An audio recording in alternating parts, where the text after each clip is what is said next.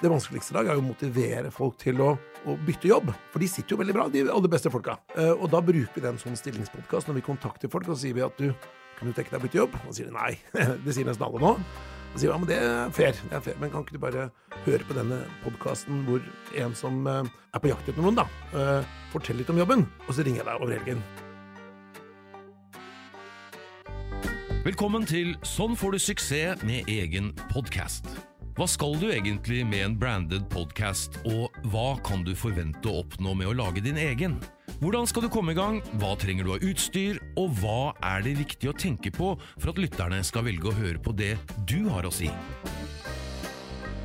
Her får du konkrete tips og råd fra våre ansatte som har drevet med radio, lyd og podcast i mange år. I tillegg snakker vi med folk som jobber i bedrifter og organisasjoner som har praktisk erfaring med å lage sin egen podcast. God lytt ønskes fra branded podcastbyrået Gjenklang. Velkommen, Petter Meyer, til Sånn får du suksess med egen podcast. Du managing partner i rekrutteringsbyrået Meyer Haugen. Og jeg har invitert deg hit fordi jeg elsker den podcasten du programleder i, som heter Topplederpodcast. Wow, for en intro. For en intro. Tusen hjertelig takk. Du, takk for å bli invitert. Jeg setter kjempepris på. Du, jeg hører jo på mye podcast. Og på et eller annet, jeg hører jo på en sånne lederpodcaster. Det en kategori jeg synes litt spennende. Og jeg vet ikke helt hvordan jeg kom over Meyer Haugen sin, men jeg tror det var den episoden med Aslak Sira Myhre, som var den første jeg hørte. Faderland, og det litt, den tror jeg også ble den lengste topplederpodcasten vi har hatt. Jeg tror den klokka på 1,5 time nærmest. For han var et fyrverkeri, liksom. Og det var ikke vi som intervjuet han, var han som intervjuet oss da, på sett og vis. Han tok helt regi. Men han leverte så vanvittig bra. Ja. Og jeg lærte så mye nytt, eller jeg fikk et helt nytt innblikk i hans tankemåte. Jeg synes han hadde veldig mange spennende perspektiver. Ja, og da ble jeg kunnskapslig type, absolutt. Ja, og da tenkte jeg bare, yes, dette må jeg fortsette å følge med på. Men jeg tenkte, kan ikke du bare si litt grann om deg selv, og ikke minst Meyer Haugen? Ja, det kan jeg godt gjøre. Altså, vi ganske gode på rekruttering, men vi ikke så gode på å finne på navn. Så jeg tror Meyer og Haugen, det liksom, jeg heter jo Petter Meyer da, og så Sverre Haugen som my partner in crime da. Og vi startet et rekrutteringsselskap for snart 5 år siden. Vi hadde jo drevet med rekruttering i over 20 år, så vi var ikke nye i det faget, men vi diskuterte litt hva skulle vi hete, og så Apple var jo tatt, så da ble det Meyer Haugen. Så navnet ga seg litt selv egentlig. Dere hadde ikke noe svær workshop for å komme frem til det navnet? Jo, vi hadde faktisk det. Det var liksom sånn, men Meyer Haugen klinger bedre enn Haugen Meyer. Og så tenkte vi kanskje sånn at, ja, det jo i hvert fall vi som startet, var vi 2 stykker da. Så. Og altså det ledig, ikke sant? Det må være ledig på .com-domenet. Det det som definerer hva slags navn du tar. Ja. Det var litt artig at du sa, fordi vi jo sånn, på webben så vi Gjenklang Oslo, og ikke Gjenklang. Nei, ikke sant? For det var allerede tatt av noen andre, og det fant vi ikke ut før vi hadde kommet ganske langt ned i veien. Ja, og det handler om, ikke sant? Så, men så når det gjelder navn da, så tror jeg navnet skjemmer ingen. Du har jo sånn Microsoft, og du har jo Google, og du har jo Meta, du har jo sånne, altså Tesla, sånne kjente merkenavn, som kanskje ikke hadde dukket opp øverst i en sånn der marketing-workshop, men det verdens mest verdifulle merkenavn. Ja. Coca-Cola, liksom, hva det for noe, liksom? Ja. Så, nei, jeg tror navnet spiller ikke noe. Det må i hvert fall ikke få noen sterke antipatier noe sted. Det tror jeg det eneste, og så må du mene å være ledig da. Men du du fornøyd med at det Meyer Haugen, og ditt navn først? For jeg vet at sånn som på advokatbyrå for eksempel, så det alltid veldig viktig å være først da, på den oppramsingen av navn. Ja, det gjør meg ikke noe, for å si det sånn.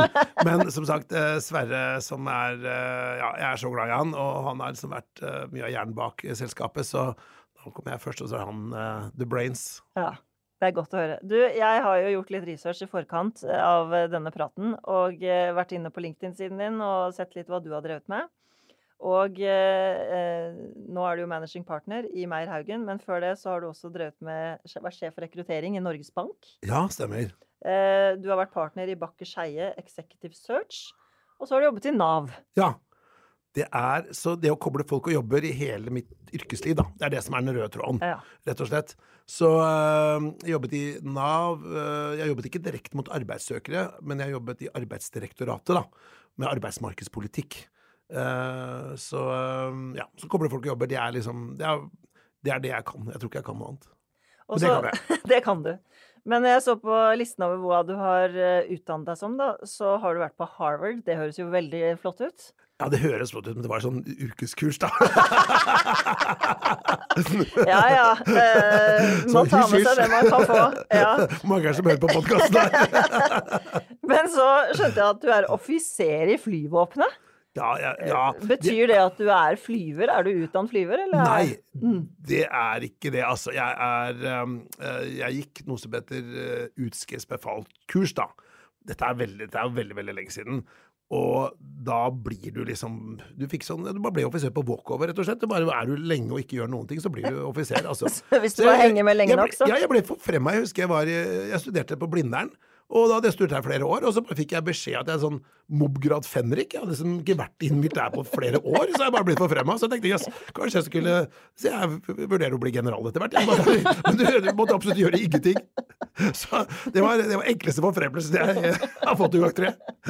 Men du, så la jeg merke til at du har studert i Glasgow, og der har faktisk jeg også selv studert, og da ble jeg litt glad da. Ja. Ikke bare er du fra Notodden, i hjertet av Telemark, men Nei. du har også studert i Glasgow. Ja. Og Glasgow, det var jo da på slutten av 90-tallet, og det var en ganske røff by da. Da husker jeg det skulle bli sånn der kulturby, og da tok de jo vaska hele byen med sånne der brannslanger. Da var jeg også der. Det ble fint da. Det ble fint når ja, det ble hele byen. veldig fint. Det ble fint. Og så er det et universitet der, University of Glasgow, som jeg gikk på, og det var eldre enn liksom, da Columbus kom til USA, eller Amerika da. Hvis jeg ikke husker feil, så er det 3. eller 4. eldste universitetet i Storbritannia. Det er helt sinnssykt. Nest etter Oxford og Cambridge. Ja, det er 500 år gammel, liksom.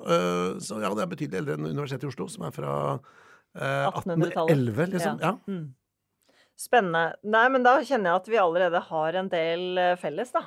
Definitivt. Vi kunne prate om Glasgow og Whiskey Trail, og vi kunne prate om fallskjermhopping på gamle militære rundskjermer, og nei, vi kunne prate om. Men du, jeg har jo invitert deg hit på grunn av Topplederpodcast, men når jeg gjorde litt research, så fant jeg jo også ut at ikke bare lager det Meyer Haugen Topplederpodcast, men dere lager også Stillingspodd og Rekrutteringsrådet. Ja, og så lager jeg også en vinpodcast. Oi, som for deg personlig, eller i Meyer Haugen? Nei, jeg er ikke relatert til Meyer Haugen, det er rett og slett at vi er noen vin, altså jeg kan ikke noe om vin, men de andre kan mye om vin, så hoster jeg en vinpodcast om jeg ikke kan noe. Så det er også, så jeg har ikke noen fritidsproblemer sånn sett. Men hva er det med deg og podcast? Nei, jeg vet ikke. Jeg har alltid vært en sånn pratmaker da. Jeg tror nok det har litt med det å gjøre. Jeg er en talker, og så jeg tror nok jeg kunne ha gjort en karriere innen sånn radioprating. Jeg synes det er veldig gøy, men jeg tror i den grad det er noe suksessformel bak podcast generelt, så er det at man er nysgjerrig. Og jeg er veldig nysgjerrig på folk. Jeg lurer på hva de driver med, og hvorfor de gjør som de gjør, og hva er verdiene deres, hva er kulturen, hva er lederskap. Og sånn passer det jo veldig godt i forhold til jobben min, da, at jeg er nysgjerrig på folk. Det er derfor jeg har lyst til å jobbe med rekruttering, da. Folk i organisasjoner, de går på sosiologi, psykologi, sosiologi. Men jeg liker rett og slett å sette meg ned med folk og komme litt i dybden av ting, da. Men jeg tror at Meyer Haugen kanskje er ganske alene om å ha 3 podcaster i rekrutteringsbransjen. Ja, det er vi nok. Vi var første som begynte med podcast, som en sånn stillingspodcast, da. Og så skjønner man, hva er stillingspodcast? Jo, det er at i stedet for en vanlig stillingsannonse, så tar vi og intervjuer rekrutterende leder, da. Og spør om stillingen. Og det er en 20 minutters podcast, og det betyr jo ikke at det er ikke en branded podcast på noe vis. Det er en ganske smal målgruppe, men det er de som er interessert i en stilling, da. Tenk hvis du selv skulle søke på en jobb, og i stedet for å lese en stillingsannonse hvor det står du skal det og det og det, altså 20 punkter, dette skal du gjøre, omtrent som en juridisk kontrakt, så er det et intervju med lederen, da, og vi da spør hva slags verdier har du, hva er passion din, hva er viktig i den jobben, hva blir du målt på, hva er rookie mistakes, hva er suksesskriterier, hva slags bakgrunn bør du ha, og så gjør vi det litt sånn infotainment, da. Fordi vi vet at de beste kandidatene, de er mye mer opptatt av kultur, verdier, ambisjoner, lederskap og ambisjoner enn snittkandidaten. Snittkandidaten er mer opptatt av work-life balance og forutsigbarhet i jobben, og det er ikke noe galt med det. Men ofte av de stillingene vi er på jakt etter å få fylt, så er det viktig at man har de lille ekstra, da. Og da vet vi at det vanskeligste i dagens marked er jo ikke å identifisere flinke folk, for det kan alle med en LinkedIn-profil gjøre. Det vanskeligste i dag er jo å motivere folk til å bytte jobb. For de sitter jo veldig bra, de aller beste folka. Og da bruker vi det en sånn stillingspodcast når vi kontakter folk, og sier vi at du, kunne du tenke deg å bytte jobb? Og sier de nei, det sier nesten alle nå. Og sier ja, men det er fair, men kan ikke du bare høre på denne podcasten hvor en som er på jakt etter noen da, forteller litt om jobben. Så kan du lytte på den mens du vasker opp, eller sitter på T-banen, eller løper deg en tur. Og så ringer jeg deg over helgen. Og da blir du litt kjent med den som potensielt kan bli din nye sjef, da? Definitivt. Så det vi merker at når de kommer på intervju til oss, så vet jo de mye mer om den rekrutterende lederen enn vi vet om dem. For hvis du tenker en vanlig stillingsprosess, så er det jo sånn at jeg som arbeidsgiver, jeg kan teste deg, jeg skal få vite CV-en din, du skal ta case, du skal referanser, masse intervjuer. Det er veldig ensidig, så jeg skal vite alt om deg, men du skal få vite veldig litt om meg. Men sånn som vi gjør det, vi snur, altså Meyer vi skal disrupte rekrutteringsbransjen, det er det vi skal gjøre. For det har vært siste innovasjon i rekrutteringsbransjen, hva skal det være, mail, liksom. Så det er jo en ekstrem sånn gammelmodig og konservativ bransje, og vi skal disrupte den bransjen, for den funker ikke. Og derfor så tar vi område for område i hele verdikjeden på rekruttering, og tviker og gjør det på en ny måte da. Jeg hørte et eller annet sted for ikke lenge siden at det er 400 rekrutteringsbyråer bare i Oslo, så det er sikkert fra sånn one-man-shows til større, men stemmer det? Ja, 400 rekruttering- og bemanningsbyråer da. Ja. Så det er... bare i Oslo? I Oslo, ja. 2000 i landet, tror jeg. Ja, og da er jo kampen om oppmerksomheten ekstremt stor, selvfølgelig. Ja, definitivt. Så da bruker dere blant annet stillingspodden for å gjøre ting annerledes. Ja, og det var det Sverre Haugen da, som fant opp da. Ja. Og jeg var litt skeptisk i starten, men så klarte han å overbevise meg, og nå har det blitt sånn suksesskriterier for oss da. og den siste rekrutteringsrådet, hva er det for noe? Det er enda en podcast? Ja, rekrutteringsrådet, det handler om at vi ønsker jo å, altså vi sier sånn at kan vi gi det gratis, så ønsker vi å gi det gratis. I motsetning til mange andre som sier, kan jeg ta penger for det, så tar vi penger for det. Siden vi ønsker å disrupte rekrutteringsbransjen, ikke ønsker å tjene mer penger selv, så når vi har noen gode ideer, så spiller vi inn en podcast og legger det gratis. Og rekrutteringsrådet handler om måter å gjøre rekruttering bedre på, rett og slett. For eksempel, tips og råd, sånn som denne podcasten. Tips og råd, helt klart. Og i stedet for å holde på det gullet selv, så tenker jeg, nå skal vi dele det, for vi ønsker jo å bli utfordret av andre rekrutteringsselskaper. Det er jo det som gjør oss bedre, så ingenting er bedre enn hvis noen begynner å bare ta etter metodikken vår, hvis det er verdt å ta etter da. For eksempel, da det var for pandemien da, så tok vi intervjuet han Einar Øvrenga, han er filosofen, for da var jo landet, vi visste ikke hvor det skulle gå, men det var jo tross alt noen som hadde noen ledige stillinger, selv om markedet var helt dødt. Og så pratet vi han, hvordan skal vi på en måte kommunisere at vi har ledige stillinger, uten å hovere for de som ikke har det. For da var det mange som mistet jobben sin og sånn da. Og så tenkte vi at vi skal bare prate med han. Nei, men da tenkte vi, okay, da tar vi og har en podcast på det, så kan alle lytte til det, selvfølgelig helt gratis. Og så kan de selvfølgelig bestemme seg selv etter å ha hørt det, men det er liksom filosofien vår, er at kan vi gjøre det gratis, så gjør vi det gratis og mangfoldig. Hva var det som liksom drev dere til å starte med podcast i den utstrekning dere faktisk gjør da? For det er jo ikke så mange andre som er på det nivået. Nei, bakgrunnen var at vi begynte med disse stillingspodcastene om altså en konkret stilling som når vi på en måte jobber for eksempel advokatfirma Bar da, så lager vi en podcast for dem. Så det er på en måte liksom veldig om den stillingen, og så har vi de andre podcastene som er rett og slett om rekruttering eller om toppledelse. Og det er rett og slett for at vi ønsker å være tydelige og synlige. Det er vår kommunikasjonsstrategi. Så dette er en del av deres markedsføring av Meyer Haugen? Definitivt. Og vår strategi er ikke at vi skal ha noe, eller sånt, og vil du kjøpe en kilo rekruttering. Det synes vi er sånn teit markedsføring, altså å komme og kjøpe av oss. Vi tenker heller motsatt at nå lager vi content som vi forhåpentligvis synes andre kanskje synes er spennende, og da Villius er det Meyer Haugen, og mange vet kanskje ikke at det er vi som har de podcastene en gang. Og så får de kanskje lyst til å prate med oss da, for at vi får kanskje sånn, ja, jeg vet ikke akkurat det, sitter langt inne og sier sånn ekspertbit, men i hvert fall vi kan faget vårt da. Så det var i hvert fall strategien vår, og at vi skal gi noe, vi skal ikke ha noe da. Men opplever du at når du har gitt så mye at du får noe tilbake? Klarer dere å måle det? Ja, godt spørsmål. Sånn effektevaluering er veldig, veldig vanskelig generelt. Men jeg får mye igjen personlig da. Jeg synes det er kjempespennende å prate med flinke folk. Lære masse av det, så jeg blir jo bedre i jobben min. Og så ser vi jo at det er mange av de vi har hatt podcast med som har lyst til å bruke oss som leverandør. Og tredje så får vi jo mange hyggelige tilbakemeldinger, at folk lytter på podcastene våre og lærer ting.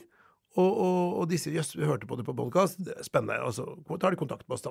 Men du klarer ikke å liksom se et Excel-ark, at det at vi lagde 5 episoder av den podcasten, det gjorde at vi fikk 4 nye kunder? Eller? Nei, ikke så nøyaktig, og det jo også litt sånn, hva skal jeg si, verdien i selskapet vårt, vi mer sånn kollektiv organisasjon, det ingen individuelle bonuser, det bare, alle har en kollektiv bonus, og når vi målene våre, så det overskuddsdeling, som på en måte en prosentvis likt i hele selskapet da. Og derfor så det ikke så viktig for meg heller hvem som drar inn det salget, for det kan jo være en podcast, men det kan også være at Siv, som office manager hos oss, tar imot folk på en hyggelig måte, eller at Martine, som har gjort en supergod jobb hos en kunde, og de har lyst til å bruke oss igjen. Så det ikke så viktig hvorfor. Det vi bare ser at vi har liksom vokst fra 2 stykker for, snaue 5 år siden, nå vi et av Oslos største byråer. Hvor mange ansatte dere nå? 25. Så det høres kanskje ikke så mye ut, men det stor tid for bransje da. Hvor de aller fleste 2-3 stykker, ikke sant? Så jeg tenker at det den verdiskapingen, den kollektive verdiskapingen, jeg som kollega opptatt av da. Men det var jo deg og Sverre Haugen, det Ja, stemmer. kollegaen din? Dere bestemte dere for å starte med podcast, eller ideen var egentlig hans først? Ja, han som skal ha full ære for det, ja. Men var du skeptisk? Tenkte du, nei, det kan vi ikke bruke tid på? Eller altså, hvordan tok du imot det budskapet fra han? Nei, altså, Sverre og jeg som gammelt ektepar da. Så han litt sånn new school, og jeg old school. Jeg kommer sånn klassisk headhunting, executive search. Det som min bakgrunn. Og veldig mye godt og verdifullt i det. Han litt mer sånn rebell da. Så vi noe liksom sånn yin-yang i det vi driver med da. Og så har jeg lært meg å stole på hans teft for nye ting. Og så har kanskje han lært seg å stole på min, kanskje å se på hva kanskje jeg har å bidra med da. Så jeg tror nok det å lage disse stillingspodcastene var hans idé, og der var jeg litt skeptisk. Men det å lage content, sånn rekrutteringsrådet, det tror jeg vi var tenkte, jøss, det gøy da. For begge to ganske sånn nysgjerrige typer. Det å lage noe nytt og prate med folk og sånn, det synes vi var gøy. Og så var det også litt at da jeg studerte, eller på slutten av studien på Blindern da, så vurderte jeg kanskje å ta en doktorgrad, men så jeg alt for praktisk anlagt, så det var helt oppløst, og var ikke interessert i det, eller jeg ville ikke det da.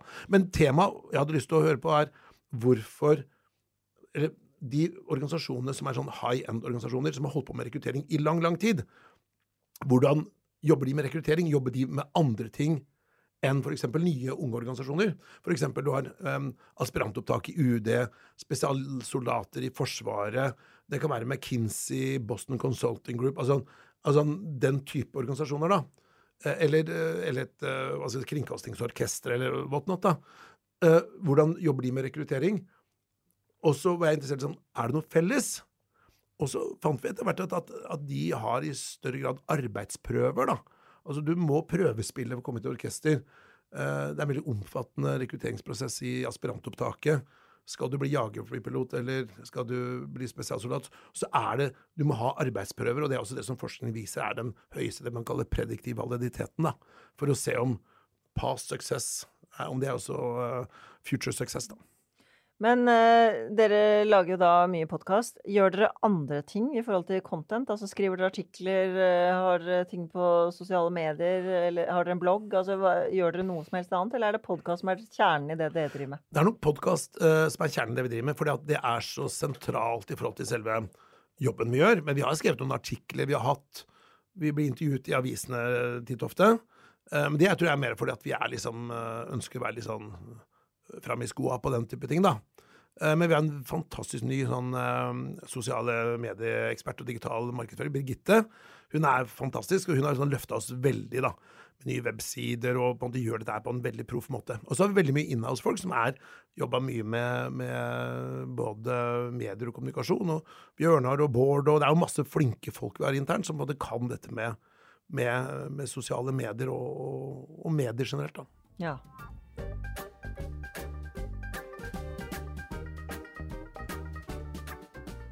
Du, min favoritt av de podcastene dere lager jo Topplederpodcast. Tusen takk det. Ja.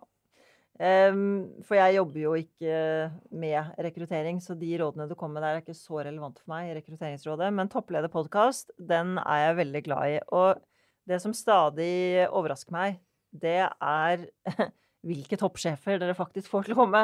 Ja. Fordi vi kan bare ramse opp hva dere har hatt inne. Det altså virkelig toppsjefen, den absolutte toppsjefen i KPMG, Statsbygg, Avinor, Norges idrettsforbund, Bane Nord og Engebrett Café, som jeg synes var en veldig sånn koselig liten, litt mindre bedrift. Ja, veldig bra.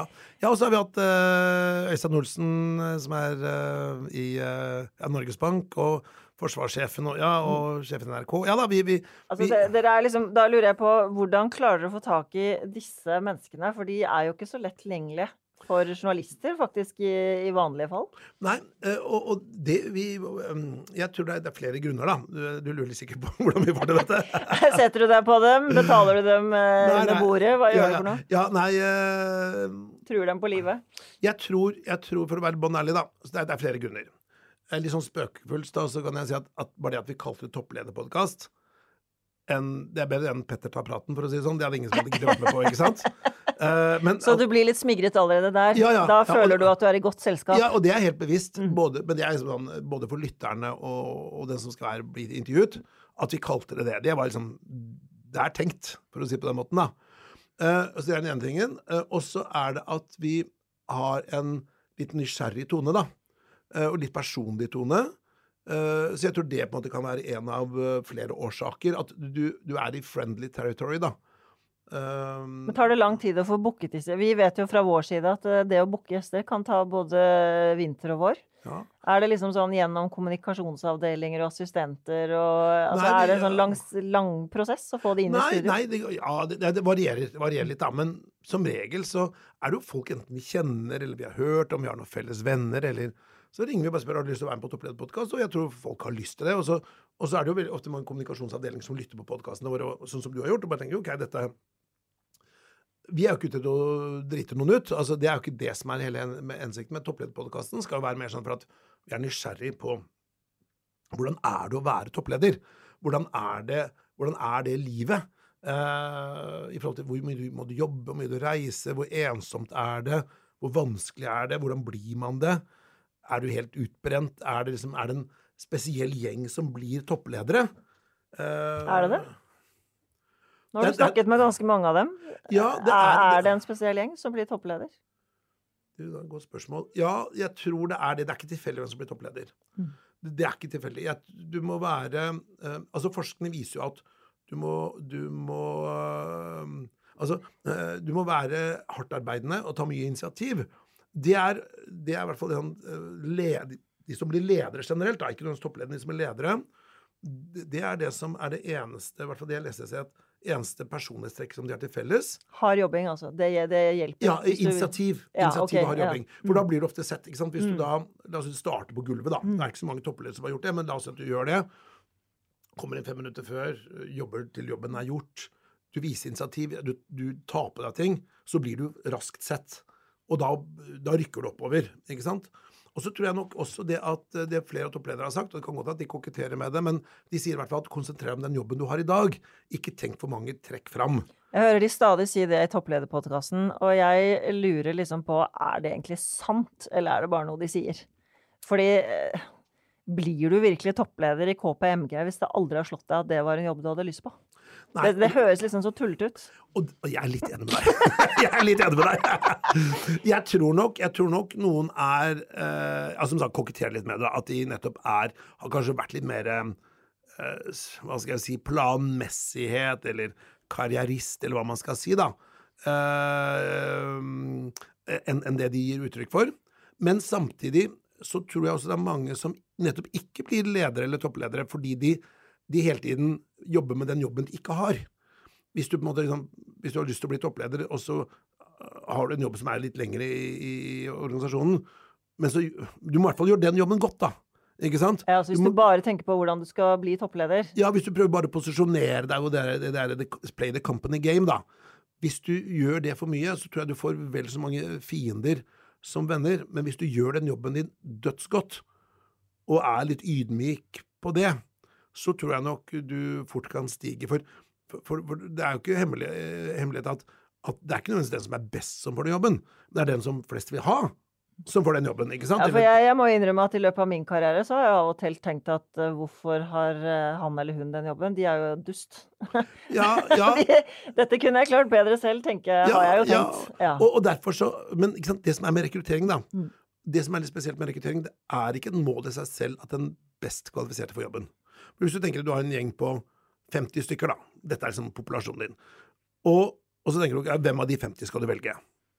Og hvis målet ditt å finne ut den som best, da, hvis du setter alt inn på å finne den beste, så må du for det første ha veldig mange intervjuer og det vi kaller, hva skal vi si, sånn metodetriangulering. Da må du teste og måle og veie og bruke veldig lang tid på det. Og kanskje, men du vet ikke da heller.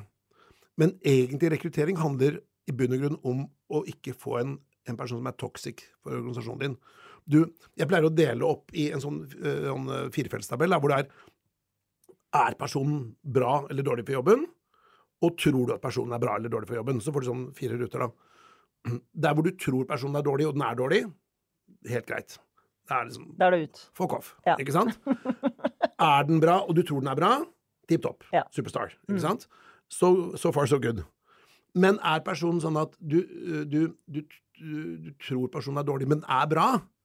Altså sånn, bra på papiret da? Eller? Nei, altså, den personen har gjort en kjempejobb. Du tror det bare ikke, ikke sant? Og det har du ofte i forbindelse med hvis det fordommer og rasisme, ikke sant? Og vi ikke har en person som kommer derfra, eller har den og den bakgrunnen, eller må ha utdanning, eller whatnot da.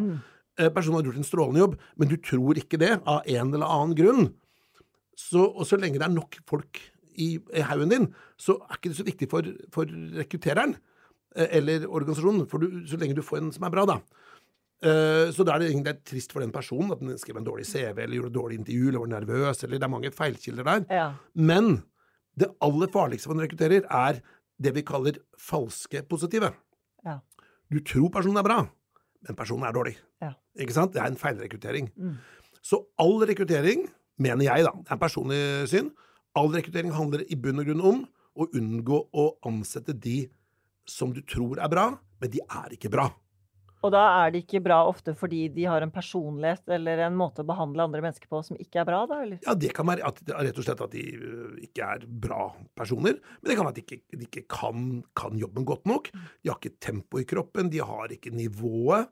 De kan gjøre en strålende jobb som mellomleder. For eksempel, du har en veldig vanlig vei inn til å bli CEO, da. Det å være en CFO, altså økonomidirektør, eller finansdirektør, og så skal du da bli toppleder. Det en ganske vanlig vei inn. Men det ikke sikkert du har formatet, ikke sant? Og det ser du ofte i gründervirksomheter, at du starter en bedrift, og så liksom blir du flere og flere ansatte, og så et eller annet sted så butter det. Ja, for du har ikke det. Du en god fagperson, du karismatisk og flink og sånt, men det ikke sikkert du så god med folk, det ikke sikkert du så god med penger, det ikke sikkert du så god med markedsføring eller administrasjon, da. Men hva den der it-faktoren? Altså, disse som sitter helt på toppen i Norges største selskaper. Ja. Jeg tror at de De hardtarbeidende og tar initiativ. De hardtarbeidende, tar initiativ. De har ikke sannsynligvis ikke gjort noen store feil. Og så tror jeg de beste av de vet hva de gode på, hva de ikke gode på. Så de klarer å sette det teamet rundt seg.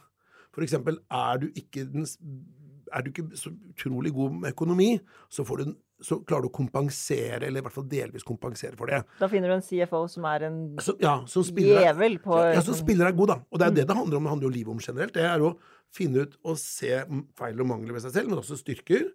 Og så spiller du på de styrkene, og så må du kompensere for svakhetene. Sånn som det jeg ofte gjør når jeg har et intervju med ledere da, jo å si at hva dine dominante personlighetstrekk?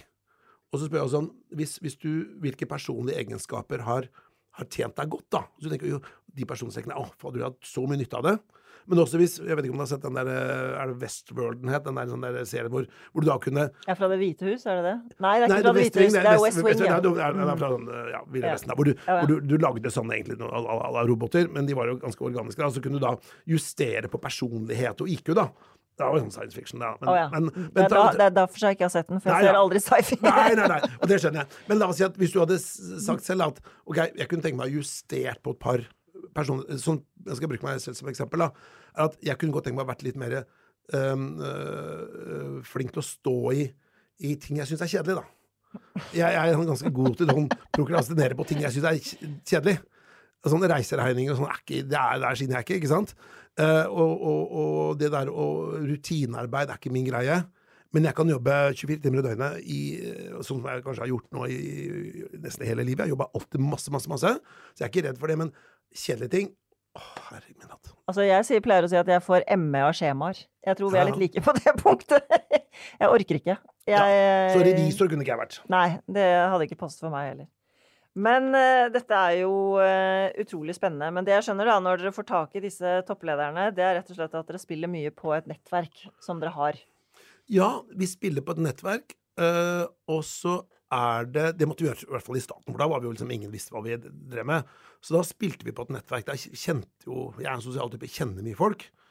Men det er også, hvis du på liksom, et møte eller en konferanse, så går jeg alltid bort til de som folk jeg ikke kjenner. Jeg sier, fader, det er spennende å høre på det du sa. Har du lyst til å være med i podcasten vår?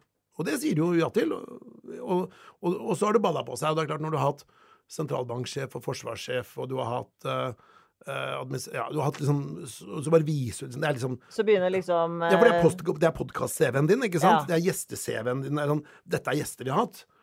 Da begynner det å svinge. Så du vil være i godt selskap, ikke sant? Ja. Du har lyst til å være sammen med de andre topplederne der i den podcasten. Ja. Men da dere startet, hadde dere med Topplederpodcast, hadde dere noen langsiktig plan, eller bare kjørte dere i gang og lot det stå til? Ja, det var i hvert fall mer det siste enn det første. Nei, altså vi har en sånn, Sverre sier at vi skal jobbe med sånn sandboxing da, eller rett og slett bruke, vi skal teste eller failing fast, eller hva man nå kaller det da. Så vi skal da, vi tester ut, og har lav terskel for å teste ut ting, men også lav terskel for å hive det ut. Funker det ikke, så funker det ikke. Funker det, så jobber vi videre med det. Og det har vi gjort med mange ting. Altså, vi er nok det rekrutteringsselskapet i landet, i hvert fall, som bruker mest ressurser på å hive ting, da. Og si nei, dette funker ikke. Ja, men vi må være bånd ærlig på det. Og selv om man har brukt mye tid og penger på det, så nei, det funker ikke. Nei, men da gjør vi det ikke. Vi har prøvd møtebookingsroboter, altså om rett og slett bare skal svare, ikke for at men bare for å teste det ut. Det er sånn digitale referanseinnhenting, altså podcaster, omvendt intervju.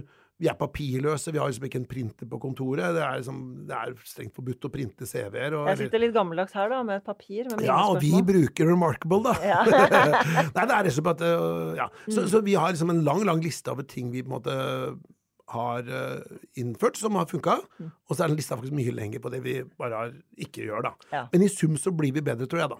Men podcasten deres, den skjønte dere relativt raskt at fungerte? Ja, det funket kjempebra. Det var overraskende, og så er det gøy da. Så det er, ja.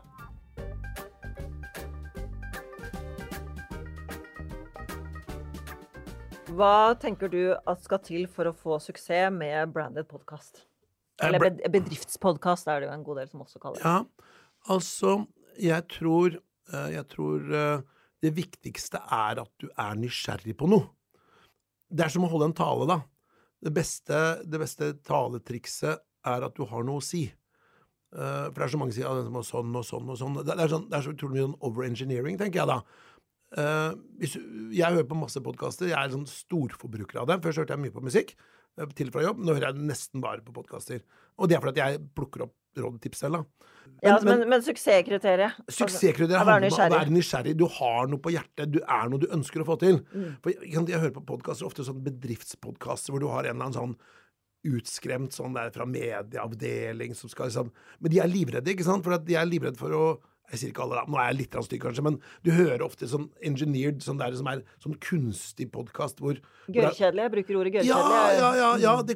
Og det er liksom rett og slett kjedelig, for at det er liksom sånn, de er så redde for hva de skal si, de velger ikke gjestene selv, det er veldig sånn, det er så mange tanker om hva det skal være og ikke skal være, og det skal ikke støte noen, og du skal i hvert fall ikke le, og det skal være sånn veldig sånn, det skal være som en forelesing. Men altså, nå er jo du partner og eier i ditt eget... Det hjelper det. Ja. Så du kan gjøre akkurat hva du vil. Altså, tror du det er lettere for deg? Ja, mye lettere. Det tror jeg. Og det er derfor du hører mange av disse podcastene som sier suksesskriteriene sine, er at de vil gjerne gjøre det la oss si på egen hånd da, for da kan du bestemme gjestene dine, du kan bestemme formen din, Og alt godt om NRK, TV 2 og Schibsted og sånt, og de har sine podcaster, og mange av dem kjempebra. Men jeg tror graden av redaksjonell frihet avgjørende.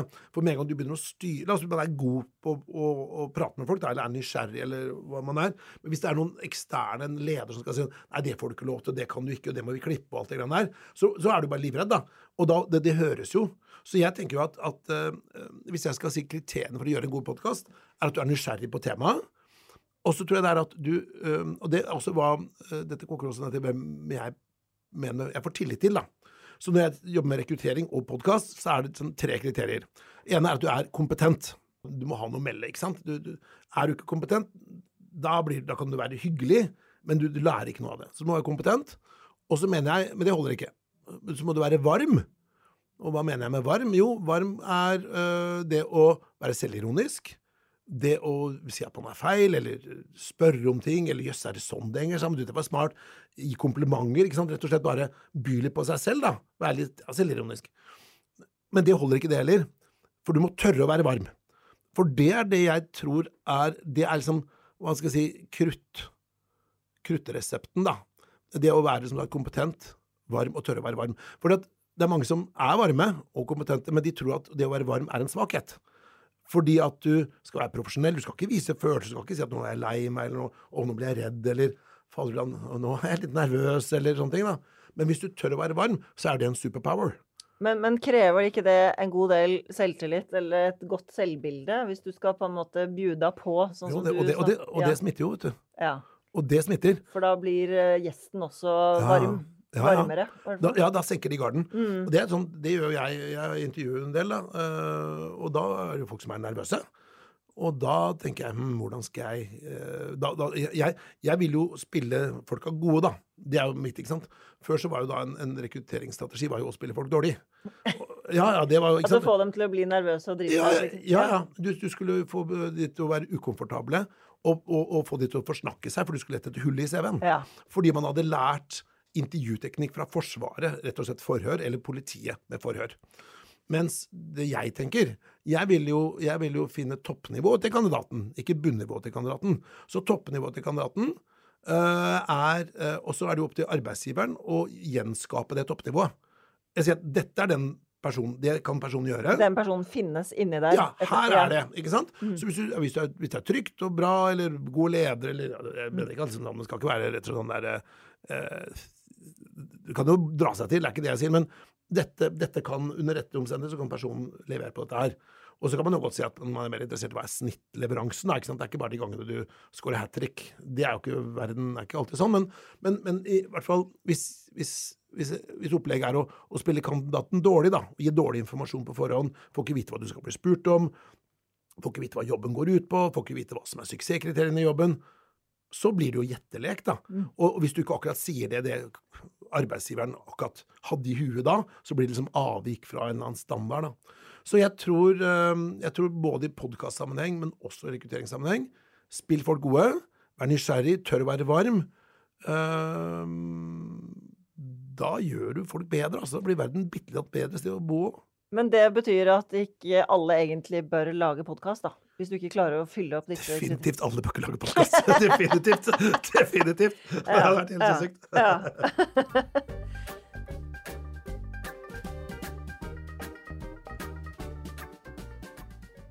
Jeg litt sånn interessert i detaljene rundt Topplederpodcast. For eksempel hvilket utstyr dere bruker. Altså, da dere satte i gang med podcasten, gikk dere ut og kjøpte dere topputstyr, eller hva gjorde dere? Du, det som litt interessant da, jeg kunne ingenting om dette. Jeg har aldri drevet noe nærradio eller noe som helst. Men da hadde vi en som jobbet hos da, som hadde vært lydtekniker. Atle, shout-out til deg, altså, superbra. Og hadde vært lydtekniker i et sånt platestudio. Det heter kanskje ikke platestudio lenger, men det i hvert fall det han hadde vært da. Da spilte inn grammofonplater. Det begynner å bli en stund siden. Neida, til det du høres meg 100 år. Neida, så så vi kom veldig sånn, og det ikke sikkert vi hadde gjort det i dag, hadde ikke han jobbet der da. For han bare sa, jo, dette det dere trenger. Dere var litt heldige, rett og slett. Dere hadde en intern ressurs. Vi hadde en intern ressurs, ja.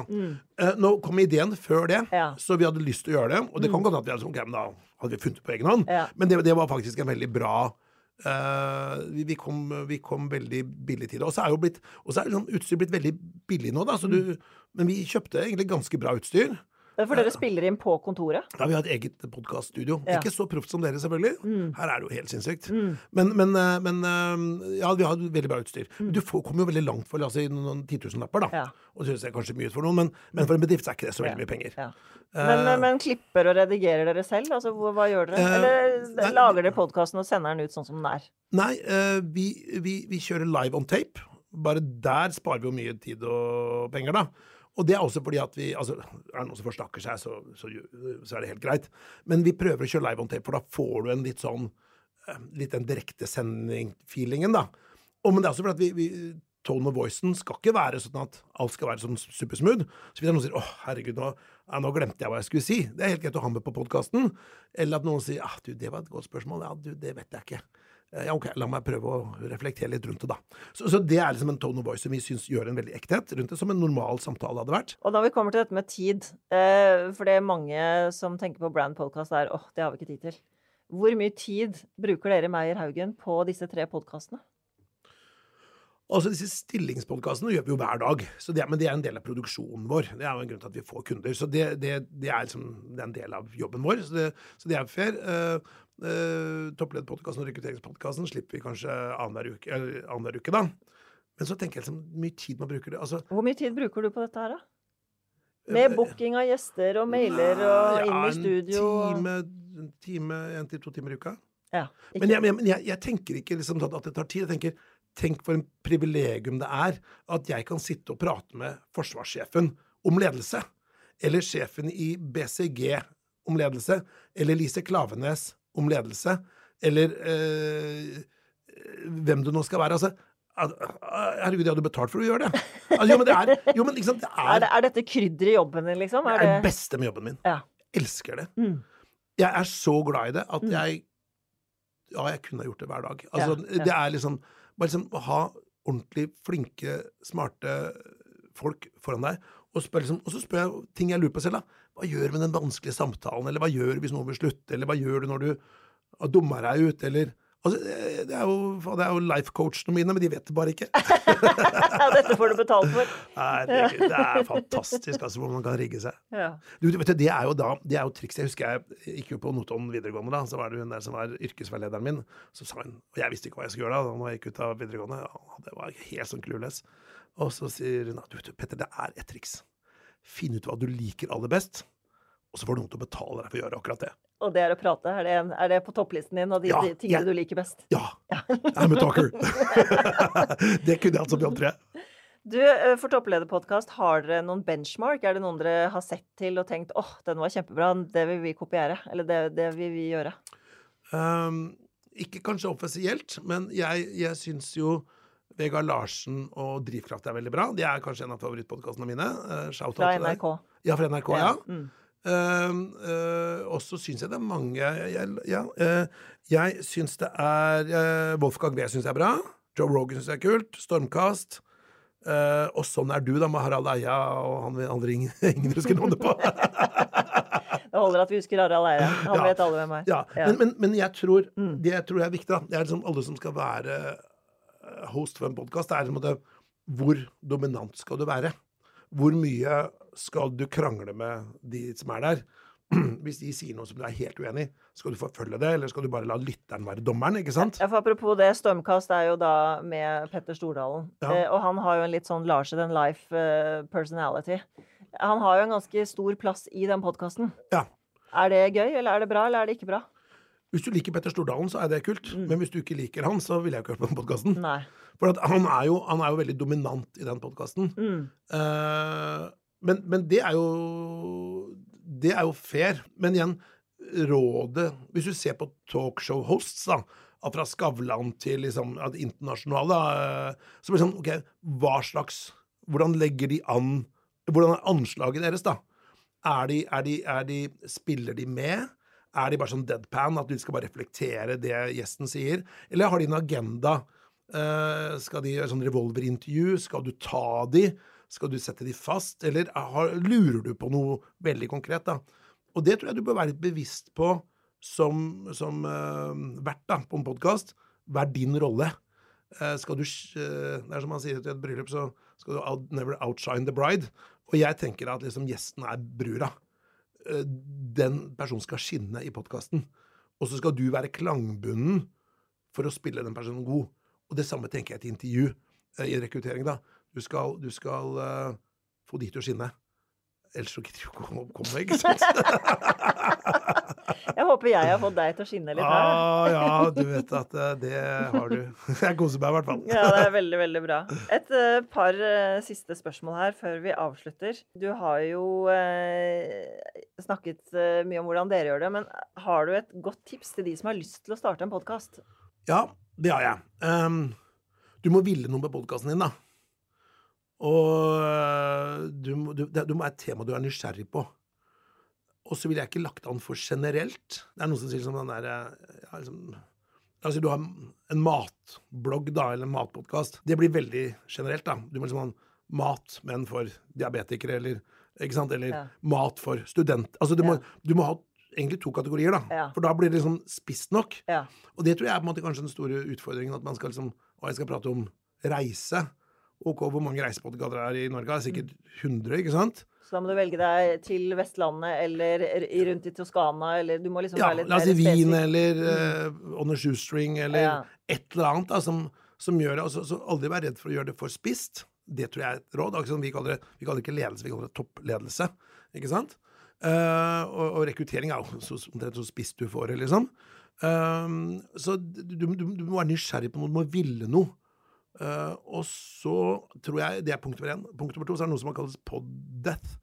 Og det at hvis du ser på podtoppen da i Norge, så ser du på det sånn 850 podcaster som lista der. Så det jo veldig mange flere podcaster i Norge da, altså, sikkert tusenvis. Men så det de aller fleste liksom 1 og 2 avspillinger, ikke sant? Så jeg tror det handler om bare at holder du det bare gående da, bare ikke gir deg litt sånn grit på den podden din, så vil det bli bra. For du lærer noe selv, du får en følgerskare, ikke sant? Du får 1 først, og det mora di, altså 2, det kanskje faren din, da, 3, så det et eller annet annet, en kompis. Naboen, kusina. Kanskje, og så baller det på seg. Så liksom, men stå i det da. For hvis du bare gir opp, liksom... du må holde ut, fordi folk oppdager ikke podcasten din over natten. Nei. Og så hvis du nysgjerrig på noe, så, uansett hvor smalt du så det alltid noen 1000 som interessert i det. Og så 1000 høres litt ut. Jo, men 1000 ganske mye. Du har ikke 1000 venner, ikke sant? Bare hvis du skulle samlet 1000 i et rom. Fy fader, de har hørt på deg. Det jo helt sinnssykt. Ja. Det veldig, veldig mange mennesker, faktisk. Det kjempemasse. Så du kan jo leve et helt liv med bare omgås med 100 stykker, ikke sant? Og så ganger du det med 10 da. Så mitt poeng at stå i det, vær smal nok, og lur på noe da. Vær nysgjerrig. Du sier det om og om igjen. Vær nysgjerrig. Og da mitt siste spørsmål bortsett fra selvfølgelig dine egne 3 podcaster, hvilken podcast din favoritt? Hvem det som møter disse kriteriene som du på jakt etter? Hvem du hører mest på, eller mest glad? Nå endelig en ny episode av den podcasten kommet ut. Ja, Vegard Larsen, altså Drivkraft, synes jeg bra, men min all-time favoritt kanskje Sånn du, for det kombinerer veldig rekruttering, psykologi, og du lærer litt om personer da. Og det NRK? Det var NRK, men nå tror jeg det har gått over til Schibsted i et nytt format, rett og slett. Bak en sånn betalingsbur som jeg aldri har giddet å kjøpt da, men kanskje jeg skal gi det en sjanse. Og du har ikke en branded podcast som din favoritt, altså som kommer fra et ikke-mediehus? Ja, Stormkast kanskje. Det jo fra Storm Communications. Den synes jeg veldig bra. Ja, den synes jeg der tar de opp temaer som litt sånn artig da. Petter Meyer, tusen takk for at du kom hele veien fra Notodden hit til Oslo. Ja, jeg vokste på Notodden, men jeg bor i Oslo nå. Altså, den psykologiske reisen har du legget, psykisk eller fysiske. Det har uansett vært veldig, veldig hyggelig å snakke med deg. Takk for all den innsikten du har kommet med. Tusen takk for invitasjonen. Nå skal jeg begynne å høre på podcastene dine også. Altså. Dette blir kjempefint, men tusen hjertelig takk. Det var så hyggelig å prate med deg. Vi håper du har lært noe nytt om å lage din egen podcast. Hvis du syns Branded Podcast spennende og vil vite mer, kan du sende oss en e-post på hei@gjenklangoslo.no eller lese mer på gjenklangoslo.no.